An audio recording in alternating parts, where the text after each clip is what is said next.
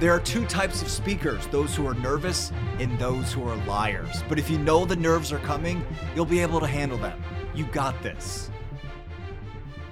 Hey everybody, this is Speak Easy with Eric Egan. I've made a career out of speaking in front of people and a camera, learning a ton about this craft along the way. How to be comfortable and exude confidence, learning from my mistakes, which have been plenty, and becoming accustomed to harnessing that nervous energy we all experience. I say all that because I know how important standing up in front of a crowd of 2 or 100 can be in all of our professions. And I'm here to show you I can help you perfect your pitch. Let's do it. And welcome on in, everyone. So excited to have you back for this latest episode of Speak Easy with Eric Egan, speaking here. Your host, Eric. Hey, friends. Hopefully, this is reaching you in a good place. This is late November. Man, we are about to turn the page on, goodness, about another year. Just following the Thanksgiving holiday. Folks, this is a learning process. And the reason why I'm sort of leading off with that today is because today we're going to talk about some heady stuff. And much of what I'm giving you, well, all of what I'm giving you, I believe, and I've put this into practice, hopefully you have too, it can apply in all situations. And today is no different. In fact, it might be at the front of that line. But it requires a bit more critical thinking. Not necessarily speaking 101, but this is extremely essential when it comes to reaching folks and when it comes to making an impact and resonating with them, reaching them, everything that makes you a better speaker, everything that makes you that person that somebody wants to call back and to invite back and to have again and or to promote or to just be around, somebody who engages. So the main thought for today is this one line, and I'm going to unpack it and we'll dig into it and I'll explain why it's important. Then I'll explain a few ways that I think when applied, it will help you at least start taking the right steps toward achieving something here. So the thought is, without further ado, it's not always what you say, it's what people hear. What does that mean? Well, there's a lot to it. Always keep in mind, guys, no matter how good or how engaging you are, people will understand your message based on their own, and it could be a lot of things, their own emotions, what they're going through that day, their background. Be realistic, any prejudices, any past beliefs. That's important. This is one of the most difficult concepts in speaking and then reaching an audience. But just because it's hard, that doesn't mean we should ignore it. If you do, unfortunately, you're essentially screaming into a vacuum. You're speaking for you. You're not speaking for your audience. So we got to strive to put ourselves into our audience's shoes. It kind of seems obvious, but it's super common to go up there and to think about what you want to say. And to think about the impact that you want to make, regardless of what the person across from you might be thinking. And it's also important because how they perceive you is everything. Get to know who you will be speaking to. That can apply in such a wide variety of ways. If it's more of a business or corporate setting, obviously, what is important to that company? What will benefit their progress? If you're speaking to somebody who you want to make a good impression on, do a little research on them. Where do they come from? What's their background? What might, make their ears ring, so to speak. Perception is reality. That's true. And once your words, once your message, once they leave your lips, what you say, it's open to interpretation. It's not yours anymore. It's a harsh reality. You want to think it is, but anybody can do whatever they please with what you say. And when I say do whatever you please, they can spin it. They can regurgitate it, meaning they can explain to somebody else what they thought they heard, whether they were your intentions or not. You just have to know that going in. So the message for this podcast, this episode, you can take many different looks at it. You can come to the table from many different angles. But ultimately, and I'm going to say this a few times, it's not always what you say, it's what they hear. And you have to ask yourself, how much of an impact am I willing to make? How willing am I to cater to, to mold what I'm saying to reach them and to resonate with them and to make that impact? That's important. Come to the stage, and I use that term all inclusively, wherever you're going to be speaking, whatever that moment might be, using this type of language or strategy, guys, that will resonate with the audience. An audience of 1, 100, 200 or more. It doesn't make a difference. And understand the room, understand a mood, a social or political climate. Yeah, all of that. The understanding of that, that's what is essential, fundamental even, to connecting with the people you're talking to. I want to try to further illustrate where I'm thinking, why it is so important. And I say this a little tentatively, but I'm going to go out there anyway. I'm going to use politics as an analogy. Many of us, from day to day, we're not out there studying, or we're not going to be out there with our friends or our colleagues, whoever it might be,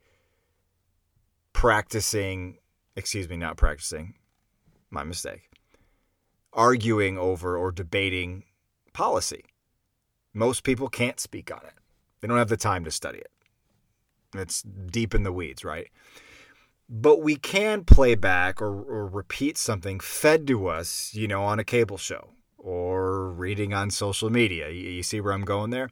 And chances are we're already going to agree or disagree, but usually agree with what we seek out. We want to hear what we think our opinion is. Remember, I'll go back to what I said earlier. How somebody receives a message is shaped by their circumstances, their surroundings.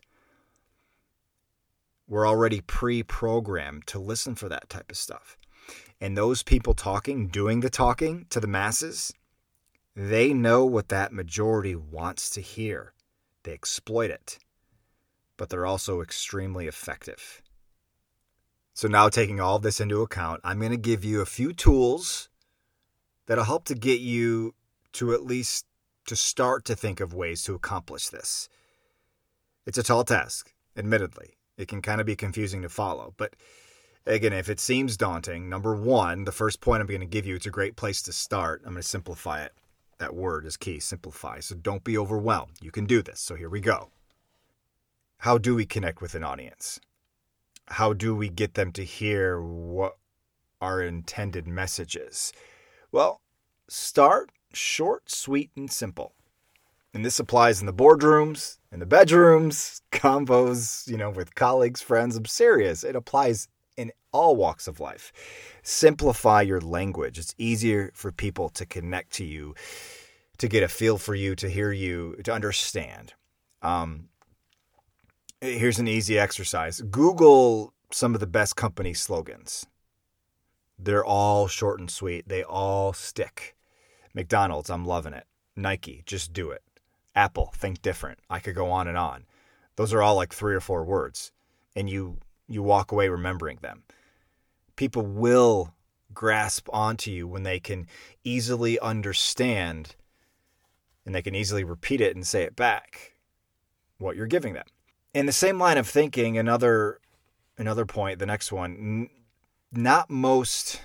It's funny what I'm about to tell you because I'm having a hard time being articulate. But bear with me. It's not about being the most eloquent or having the most articulate vocabulary. There you go. Just be real and open. Speaking over somebody's head, you don't want to disenfranchise people or talk over them. They'll tune you out. They'll think you're trying to outsmart them. Maybe they'll be even, a little suspicious of you. I remember working professionally with a person where they love to use acronyms. Or anytime you start a new job, you have to learn the terminology, the verbiage. Every industry kind of has its own. And it can kind of be a bit of a turnoff, or at least it can stack the deck. It can make you feel out of place a little bit. So you don't want to do that to your audience. You don't want to make them feel that they don't belong or that they don't understand. So it's more about connecting with language that everybody can understand. Some people make a joke sometimes. They say, wait, I don't understand. Explain it to me like on a third grade level, or explain it to me like like I've been asleep for 20 years and get me up to speed. In a way, that's good.